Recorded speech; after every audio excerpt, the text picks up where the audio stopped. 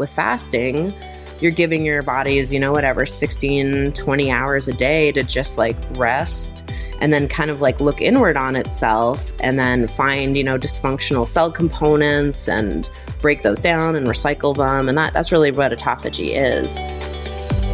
Welcome to Longevity by Design, a podcast designed to give individuals access to the leading scientific information in the field of longevity. The ability to add years to your life and life to your years needs no opinion. Join us as we ask science to take the wheel. In each episode, Dr. Gil Blander joins a co-host and an industry expert in the field of longevity, shining a light and getting the answers to the key question: how can we live a longer, healthier life? Hello, I'm Ashley Reaver, and I'm joined by Dr. Gil Blander. Welcome to Longevity by Design, How to Live a Longer, Healthier Life. We're produced by Insight Tracker, your science-based guide to optimizing your body from the inside out. Our guest today is Dr. Krista Varady. Dr. Varady is a professor of nutrition at the University of Illinois, Chicago. Her research focuses on the efficacy of intermittent fasting for weight loss and metabolic disease reduction in people with obesity. Her work is funded by the NIH, American Heart Association, International Life Sciences Institute, and the University of Illinois. She's published over 100 publications on the topic and is also the co-author of the book, The Every Other Day Diet. Thank you so much for being here with us today. Great. Thanks so much for having me. So, Krista, it's a great pleasure to have you, and specifically to have someone that doing a caloric restriction in human. Because we had a lot of guests that done it in mice and yeast and worms and other organisms, but at the end of the day, all of us worried about ourselves and want to know whether caloric restriction is working for us. So it will be, in my opinion, a very interesting discussion. But I would like to start with your background a bit and ask you a question about what drove you to become a scientist, and specifically what drove you to study caloric restriction in human? In all honesty, I started out, I was doing a PhD in kind of like cholesterol metabolism, looking at more like lipid metrics, that type of thing. And this might sound bad, but the reason I really wanted to go into caloric restriction and weight loss studies was because I noticed how easy it was to recruit subjects versus doing things for lipid lowering.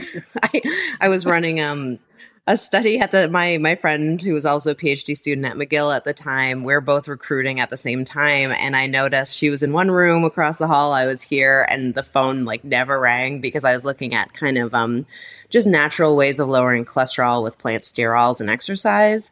And, nobody wanted to be a part of it. But then her calorie restriction weight loss study had like the phones ringing off the hook. So I was like, I've got, and then I also know that obesity, obviously, this is back in the early 2000s.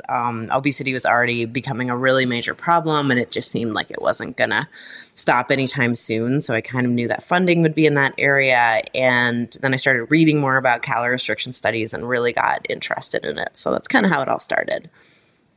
Awesome. And maybe our first lead-in question is a specific type of calorie restriction, intermittent fasting. We know that's what a lot of your research is on. So hopefully this is a softball, start us off with an explanation of what intermittent fasting is?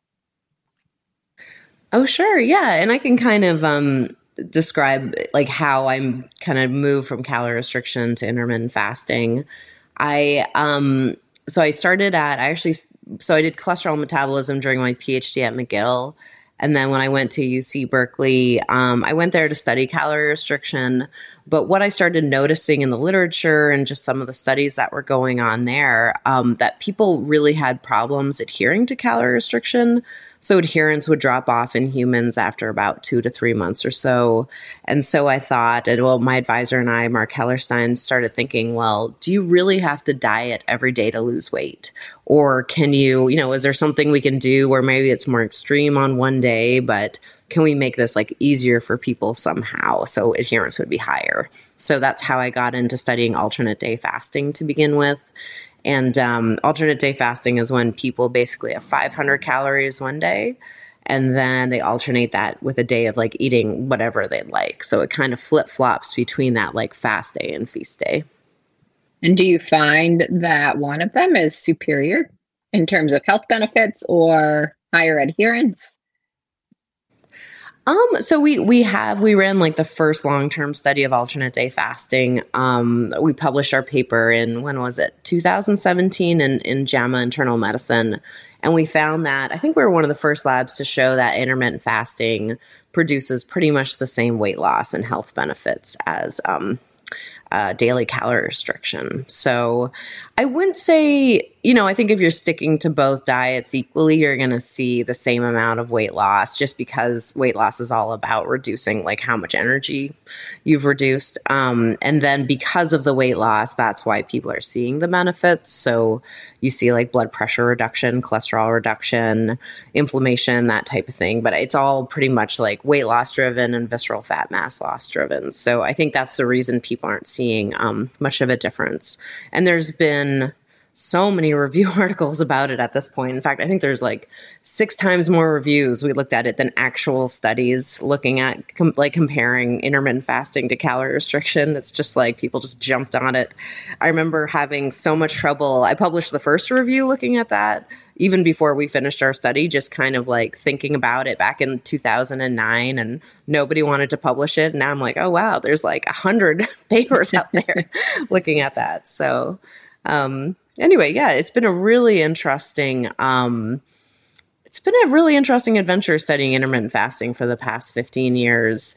At first, nobody wanted to fund it. People would when I would give talks at conferences, people like a lot of dietitians and doctors would like stand up and leave and be like, you're giving people eating disorders, you're starving people.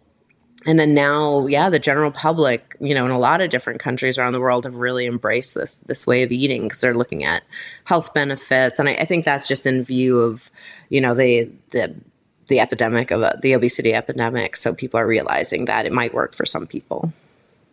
So I have a lot of follow-up question. It's a fascinating subject. So maybe the first one is, if someone would like to start and do caloric restriction or intermittent fasting, what would you recommend to him or her? What is easier? Or is it a specific one that is better for a specific gender? Or is it a specific one that's better for a specific age? Or can you a bit elaborate about that? What should a user that would like to start doing it, what should he consider in order to start doing it?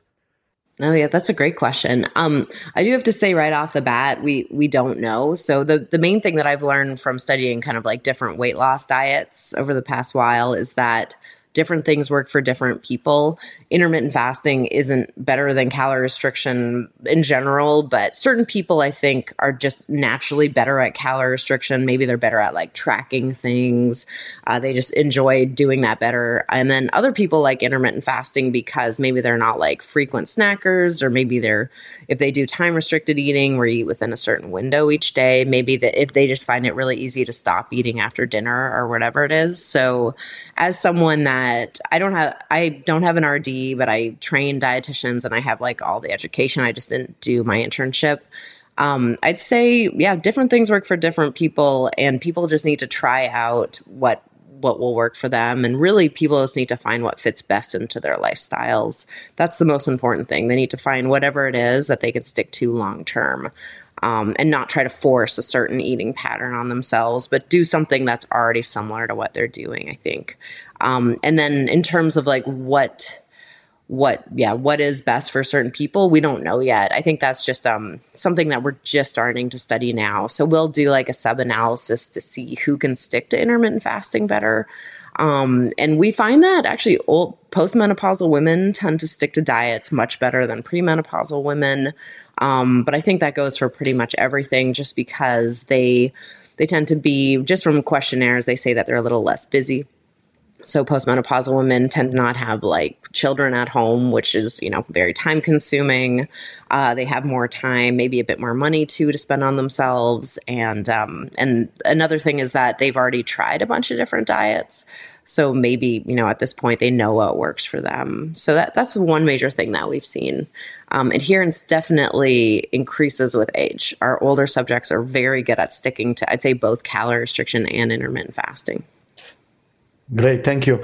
So the next question is maybe to pinpoint the benefits of intermittent fasting or caloric restriction. So you mentioned that you lose weight, and then you mentioned maybe lower lipids and blood pressure. Can you zoom in into that a bit? And I think that that's something that it's again very interesting for our audience to know. Okay, I'm spending the time, I'm making the commitment. What should I expect to receive? So if you can stick to it, basically, again, you basically create an energy deficit, which results in weight loss. I don't believe that there's anything like magical about intermittent fasting. Like I know people talk about ketones and autophagy and all this stuff. We're not really, I'm not a mechanistic researcher to also put that out there. I look at like clinical outcomes and I run clinical trials. But I think it's all just energy deficit. And then people end up losing anywhere between like 0 to 10% of their weight.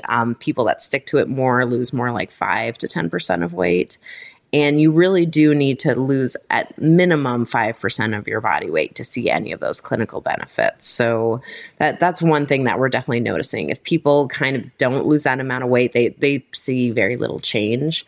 The other thing we're noticing is that people that have much higher baseline measurements of like blood pressure, cholesterol, those people are the ones that tend to be the responders as well.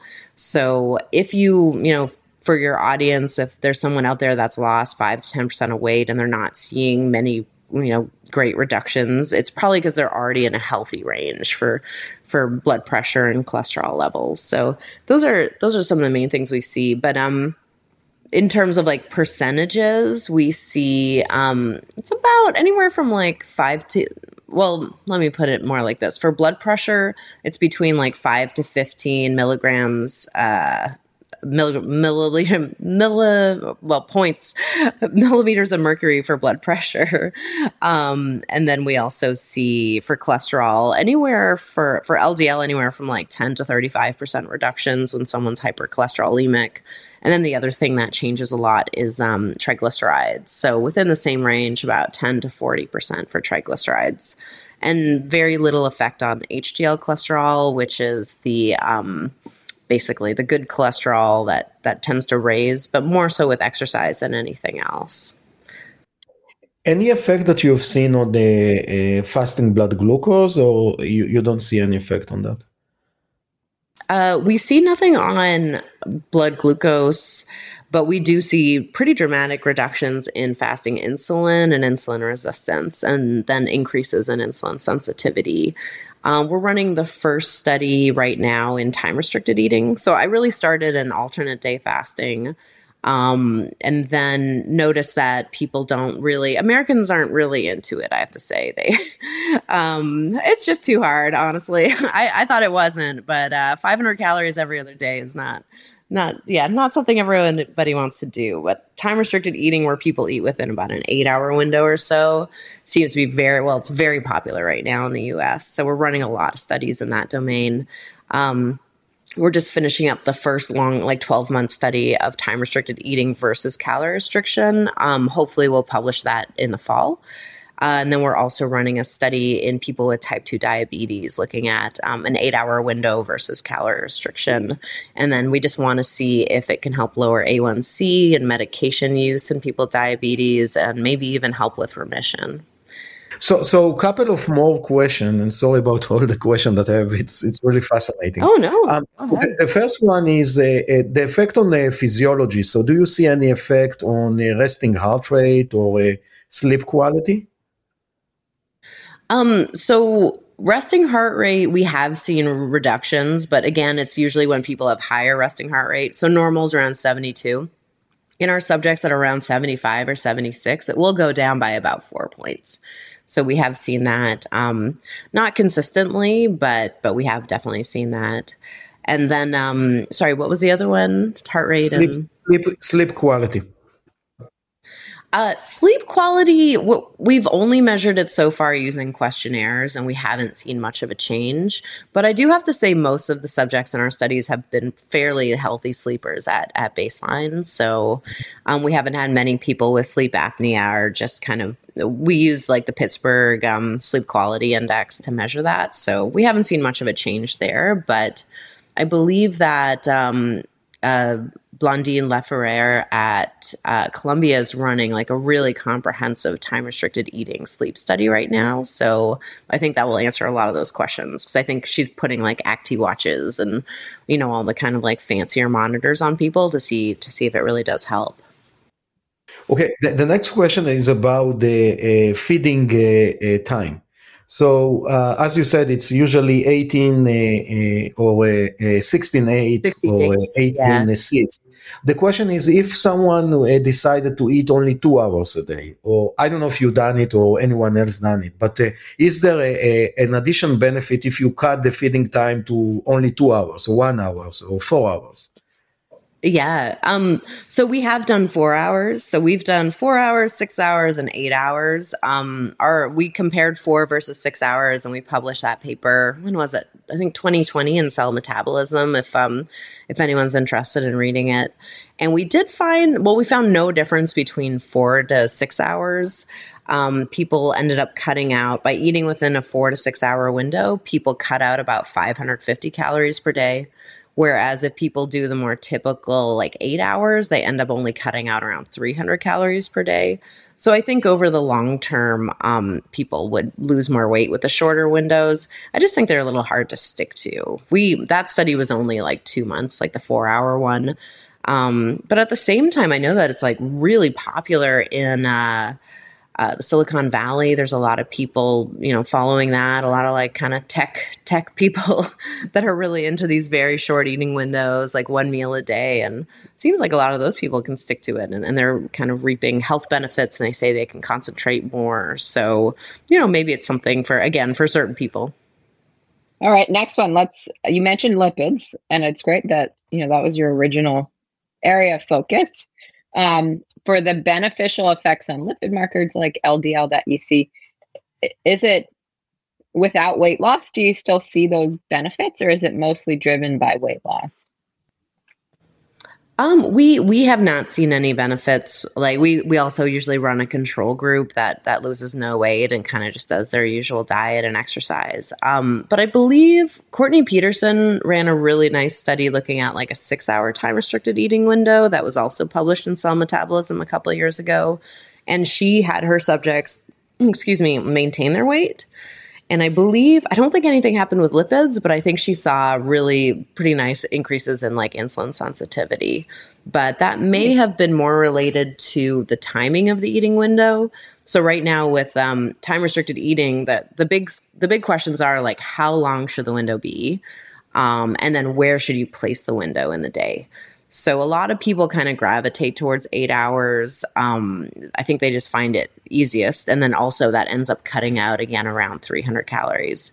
But a big question is, should you place that 8 hour window starting at like 8 a.m. or 12 p.m.? I find most Americans choose 12 to 8 p.m. We've just run surveys, and whenever I just talk to the general public, most people do an 8 hour window, 12 to 8. But I do think it is healthier for people to place the window earlier, in the sense that our bodies are a lot more insulin sensitive earlier in the day. So as the day goes on, our ability to like process nutrients just kind of gets worse. So if you load up your calories earlier in the day, it's better. And that's been associated with like better increases in insulin sensitivity, and better decreases in like fasting insulin, etc. But at the same time, I don't think anyone's going to do that, because if you start eating at 8 a.m., that means you have to stop at 4 p.m., which means that you can't like eat with your family every night. So, I could talk forever about this, but I actually don't really agree with a lot of the animal studies in this area, because the things, what they're having the animals do is, a lot of the time it's like early eating windows. And then also the thing that they're not like accounting for, and this is why I think a lot of the animal studies don't really translate to what we're seeing in humans, is because the animals are like perfectly adherent because they have no choice. Whereas humans, and like I've run a lot of like year-long trials at this point, and people stop adhering by about 2 to 3 months. So adherence drops to like probably like 50 to 60% by month 6. And then you're lucky if 40% of people are still doing whatever you're telling them to do by 12 months. So with the animal studies, you're seeing all these like beautiful and, whatever, everything's just amazing because, that animal had no choice. It was like the best subject ever. But yeah, we're not seeing that in humans. So I think there's a lot of backlash now when we publish studies showing that very little has changed, or just like minor decreases in blood pressure, or just, small things here and there. And people are like, well, that doesn't make sense because that's not what like Sachin Panda's saying, or like all these people that study, and they're great researchers. It's not that, but it's just that what happens in a mouse is not what's happening in humans. Also, if you're fasting a mouse for 16 hours, like that's probably like fasting a human for like a week, It's just like, how do we even like, I think their ketones shoot up like pretty quickly. So it's just, I just don't think they're very good models at this point. Like, for mechanistic stuff, sure, you can't get access to like a human's liver very easily for liver biopsies. So that stuff, our brains, etc. Like I think that's great, but I think when we're talking about general metabolic outcomes, we can't be looking at animal data anymore. There's a lot of human data coming out, and it's very, very different from what we're seeing in animals. So so it's interesting that you mentioned the difference between the human data and the animal data. And one of the outcome that they see in animal data is autophagy. And a lot of excitement and buzz today is connected to autophagy. And as much as I understood from your research, you haven't seen that. But can you describe a bit what do you see about this subject? Yeah. So the first thing I always want to point out is that we actually can't measure autophagy in humans yet. So there's no way to measure it. People, when it is measured, it's just like surrogate markers looking at gene expression, like genes involved in it. But we can measure it in rodents, and most of the studies looking at autophagy with calorie restriction or fasting is like in yeast and worms. And I think there's a few studies in rodents. So to my knowledge, they haven't really seen any changes in autophagy in humans, like just looking at gene expression. But definitely in yeast and worms, I think there was like a Nobel Prize winning study a couple of years ago where they did see really dramatic increases in autophagy after kind of short-term fasting. But I don't feel comfortable really saying if that translates to humans because I really don't know, and I don't think we have any evidence to show that just yet. I think it makes sense that it does. Like when our bodies, I think the beautiful thing about fasting is that the whole point of it is to give your body a break. So we're constantly bombarding our bodies with nutrients and food, and then our body has to work to process the nutrients and store it and put it away or excrete it. But with fasting, you're giving your bodies, 16, 20 hours a day to just like rest and then kind of like look inward on itself and then find, dysfunctional cell components and break those down and recycle them. And that's really what autophagy is. So yeah, I'm sure it is happening. We just haven't, it just hasn't been measured in humans yet. I think those are important points for the masses, just to remember that because it happened in yeast does not mean it is the same in humans. I feel like I'm just constantly inundated with studies of, look what happened here. I'm like, that's not a person. I know. We just published a paper looking at the effect of intermittent fasting on reproductive hormones because there's a lot of questions about fasting, like kind of messing up fertility or, just concerns about that, which makes sense. And everyone is always quoting this one study in rats. And I saw the study when it came out, 5 years ago, but I was like, oh, these are like 3-month-old old rats, which is equivalent to like a 9-year-old female. I was like, of course, if you have a 9-year-old female doing like really extreme fasting, yes, that will mess up puberty. Like, so people, I don't know. I think people just like get whatever it is from a study and then just run with it. And then, it's immediately all over like Reddit and everything. But basically, what happens with fasting is what you'd expect. People eat less, so they lose weight. And then, if they have high levels of blood pressure or whatever, that stuff will go down with weight loss. But nothing too surprising. But for me, I think the beauty of it is that it's a different option for people. People that don't want to do daily calorie restriction, there's something else that just involves like watching the clock instead of like writing stuff down in a food record or MyFitnessPal or something. So hopefully it will help people. Yeah. And to piggyback off of that paper you just mentioned for reproductive hormones, can you give us a quick summary on that?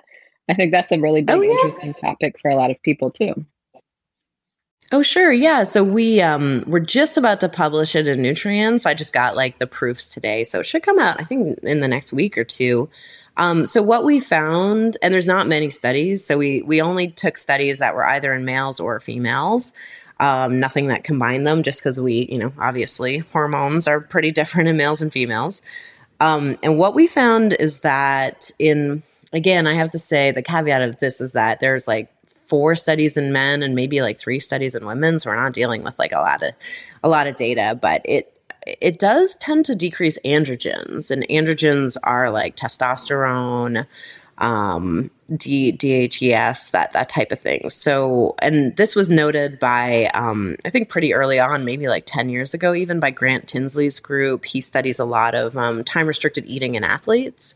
And one thing that he was consistently noticing for when he was testing out hormones is that testosterone did go down with just a bit. I think it was by like 10 or 15% or so. But interestingly, it didn't affect muscle mass or strength because these were like resistance trained athletes. So they ended up losing a bit of fat mass, maintaining their lean mass, but seeing these kind of minor decreases in testosterone. So we noticed that in pretty much every single study.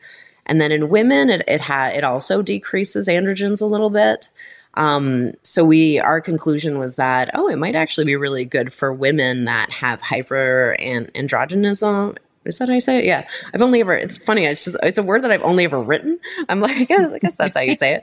Hyperandrogenism. So women with PCOS, polycystic ovarian syndrome, have higher levels of testosterone. So, I think our next big study will be to see if time-restricted eating can actually help kind of modify the hormones to get testosterone to go down. And then this other major hormone called sex hormone binding globulin, which is like a carrier of testosterone, to increase. And when you level those out, it really helps with all the kind of like symptoms and clinical features of PCOS.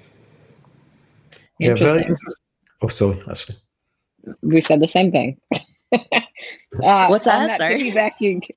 Gil and I just said the same thing at the same time. We've been doing a lot of these. On muscle loss, is there a best strategy to like avoid muscle loss if you're trying to maintain muscle while also doing intermittent fasting, or is it being resistance trained in general is the best protection kind of against it? Oh yeah, that's another great question. So yeah, basically when someone loses weight with either intermittent fasting or calorie restriction, 75% of that weight loss, so just basically with like most dieting, 75% of that weight loss is fat mass and about 25% is lean mass.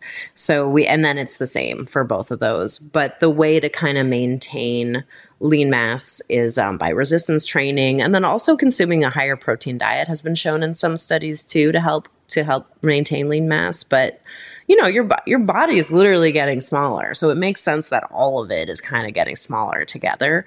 That's kind of what I like to tell people, because people obviously get pretty freaked out, particularly our older participants, about losing lean mass. One of the big questions, though, is intermittent fasting safe in people over like 65 or 70? Just because lean mass tends to go down a lot after about 65 or 70. So we don't want to exacerbate that. But there's not many studies looking at kind of older populations yet. So we don't really know if it's safe for that group of people. Sure. So speaking about older people, or maybe longevity, which is my most exciting subject, I'm coming from a lab that researched the serotonin family of the acetylases. And there is a lot of buzz about caloric restriction and serotonin, and also NAD level, because NAD is the activator of serotonin. Do you have any data about it in human? And if yes, what the data showing? I don't really study. I know what it is, just because I've read about sirtuins, but I don't know much about it. Sorry. I do know that like the rhesus monkey study, again, I focus more on like clinical features. And it was the one that I was really waiting for, just because we don't have, I guess this is a longevity podcast, so you probably talk about this all the time, but we don't have any actual like trials showing that calorie restriction can increase lifespan in humans. There's the studies, the Calorie Restriction Society, which is basically people that choose to follow a pretty heavily caloric restricted diet for their lives. So interestingly, it's a lot of men. I'm not sure why. Kind of like older men, and they're choosing to calorie restrict by, I think it's about 30 to 40%. So that's kind of one of the observational studies I think Walter Longo's doing. He's following those men, and Luigi Fontana is also involved with that. So I guess we'll see. But then there's the rhesus monkey studies that came out of the NIH and University of Wisconsin. And it was so interesting because from what I remember, one of them showed that it did work in one group of rhesus monkeys. I think the Wisconsin one, they did live like 20% longer. But then I think in the one from NIH, it didn't work. So there's like a lot of confusion about whether or not calorie restriction actually works to extend lifespan. But I guess you guys know all about this, though. Is that true? It's definitely true. I think that one of the explanation why it didn't work in one of the studies is that their baseline diet wasn't the right diet in a way, and that's what I understood from that. But it's definitely puzzling that it worked in one cohort and it didn't work in the cohort. But sorry. I remember they were started at the same time, and I just talked to someone at, I think it was Wisconsin where it worked, and I was talking to one of the researchers there, and she said that the monkeys actually lived like way longer than they expected, so the grant was only written for a certain amount of years, and they're like, how are we going to feed these monkeys? They're living too long. Like, I just thought that was so interesting. But I think it's got some therapeutic potential for sure, but longevity is such a difficult thing to measure, just because you need to if they fed the monkeys wrong or whatever at the beginning, like, well, what happened? How do you measure that in humans? Or is it like, since the person was in the womb, or it just seems so complicated. Yeah. So a lot of, I think that it's a great question, and there are a few ways to do that. Some of them is start older. So as you said, take the 70 or 65 years old males that you mentioned and do caloric restriction on them. And then you don't need to wait 60 years, hopefully. So you can see the result shorter. Another way is to look at a surrogate marker of longevity, such as LDL, blood pressure, glucose level. So those are a few ways to do that. But I would love to discuss a bit more practical points about the intermittent fasting. And specifically, because you feed yourself for a shorter time, is there a specific deficiencies that you might approach? And do you have some recommendation? Do you need to increase the amount of protein or fat or carbohydrate or any other micronutrient in order to keep your diet in balance? So are you asking is there like an optimal macronutrient balance? Yes. Hey, that's a great question too. I think one of the major things that we're just asking in general is it calories or macronutrients? I as much as I want to say I know the answer to that, I really don't think I do. I just find, humans naturally gravitate towards kind of very similar to what the guidelines are from like the AHA or the American Diabetes Association, where it's like roughly 30% fat and, 50% carbs, 20% protein type of thing. But it's hard to tell if that's what we want to do or if that's just what the American diet is. I don't know.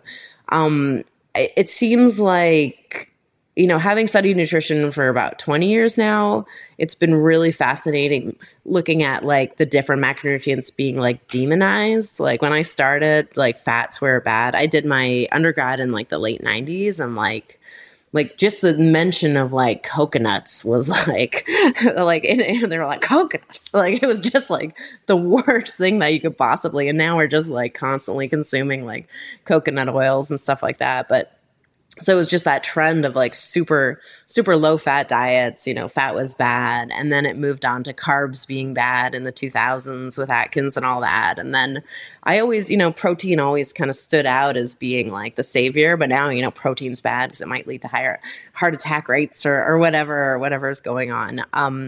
I don't know. I think people should just I think people shouldn't focus so much on macros, but as someone like studying nutrition, I'd say, just eat more fruits and vegetables. That seems to have a definite link.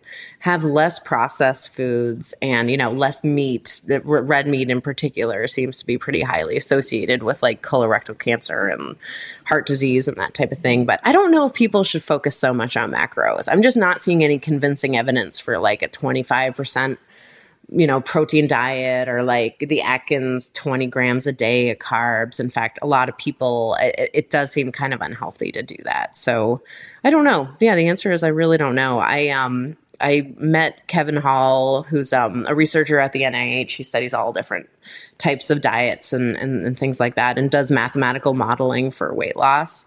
And I just asked him, I was like, so do you think macros are important? And he's like, well, only in the context of like appetite.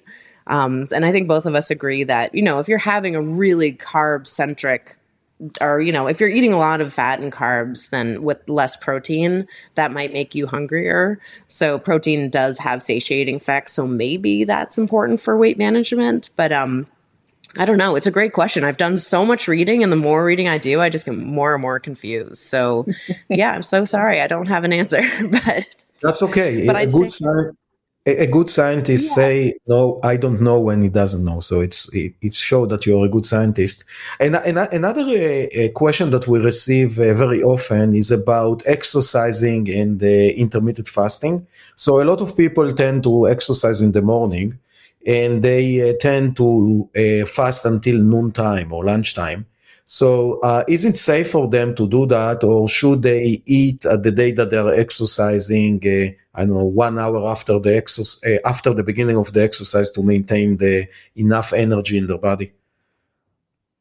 I think it's perfectly safe. Like a lot of my friends that are runners actually choose to not. They run in the morning and they say that it makes them feel sick or kind of like weighed down if they end up eating before they go for a run. I think if people are worried, the only real concern would be, maybe like glucose levels, hypoglycemia. So they could possibly wear like a glucose monitor if they're really worried about that. So I'd say, again, do what works for you. I think it is perfectly safe unless you feel like you're going to pass out. And then we actually found we started combining alternate day fasting with exercise. And what we found was that when we let people exercise anytime in the day, but we noticed that if they ate their fast day meal, the 500 calories before exercise, they ended up eating another kind of small snack after exercise, because people tend to get a bit hungry after exercise, like not right away, but within an hour or so.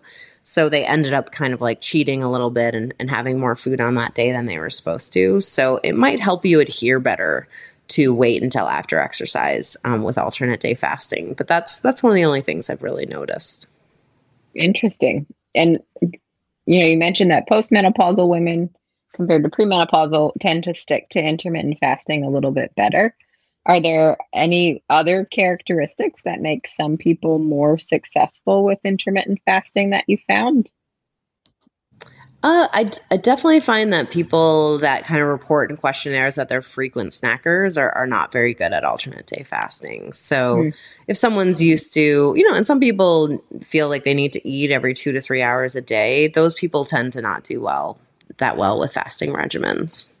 But other than that, I think we just don't have, I think to really look at those associations, you need like really large data sets. So we're going to have to start pooling data sets to really figure out who it's working for. But the only thing that's really kind of shining through is that people over the age of 50 just have much better adherence. But again, I think it's just time. I think, they have more time to do it. On the flip side of that, are there certain groups of people that should not try intermittent fasting, that it maybe wouldn't be safe for, or wouldn't just in general wouldn't be a good idea for? Yeah, absolutely. And I just want to point out too, we just published in Nature Reviews a couple months ago, like a practical kind of guidelines paper about how to incorporate exercise. And we talk about like macros and all that. And this as well, like contraindications. So what we say in that paper, and that's kind of the general consensus now, is that definitely like children shouldn't do intermittent fasting. It definitely interfere with their growth. There's not enough safety data for people over 70, so it's not recommended for them. Pregnant women or lactating women, again, no safety data. But kind of as an aside, it's really interesting now. It's so hard to do studies in people that are pregnant. It's just like unsafe. So IRBs will like pretty much not allow it. But what I've noticed in certain friends of mine who are overweight when they start pregnancy, and they tend to, maybe through like nauseousness or whatever, for those that like lose weight during pregnancy, so they actually like end up being at a lower weight even by 9 months, they're doing like much better. Like they don't get gestational diabetes. So I think maybe, right now we're saying not for pregnant women, but maybe if your BMI to start with is like a 35 or something, maybe it would actually be helpful to prevent, preeclampsia, gestational diabetes, that type of thing. So, but again, I think a lot of this is because of the safety data, but definitely for children, definitely not in kind of younger children. Awesome. And I appreciate that. Everything else that you've said, of just a person that actually does the science on this, making it realistic, because how most of us kind of hear about intermittent fasting is so sensational. So I appreciate you grounding us. Yeah, I know. I always feel like it's, people are like, oh, is it going to extend my life or is it going to do this? I'm like, no, probably not. I'll probably eat less and lose a bit of weight. I know. I always like to mention that it's not magical, but I definitely get a bit of backlash on that. But, I've been studying it for 15 years. So and we've run like thousands of people through clinical trials, again, mainly to look at like clinical outcomes of like heart disease and diabetes. So like metabolic effects, and it works for sure. It definitely works for weight loss. That's one thing I can say. If somebody's sticking to it, it definitely works for weight loss. And then if they lose more than 5% of their weight, they're going to see those metabolic benefits. So yeah, it's been, it's been a fun ride, but yeah, definitely, I don't think it does anything different than calorie restriction. And is there personally one decision that you make each day that can be related to nutrition or calorie restriction or longevity that you can share as a tip to our listeners? I feel like you've shared some good nuggets with us so far. I'd say since I started studying time-restricted eating more, just reading the literature, I've definitely stopped eating like after dinner. So I do try to do the 8 hours. Mine's more like 10 a.m. to 6 p.m. or 6:30, like whenever we end up finishing dinner. So I think when I found out and started reading the literature about how much more insulin sensitive we are in the morning compared to night, that like really freaked me out, honestly. I just felt like anything I was eating past 8 p.m. was just immediately like, I don't know, just messing up my body in some way. So I think I got a little paranoid about it. But yeah, so I'd say don't eat after dinner and see if that helps. Awesome. All right. Well, that is the end of our long list of questions for you. Thanks for letting us pepper you for the past hour or so. And thank you so much for being here with us today. Oh, yeah, no problem at all. Thanks so much for having me. It's been really fun. Thank you.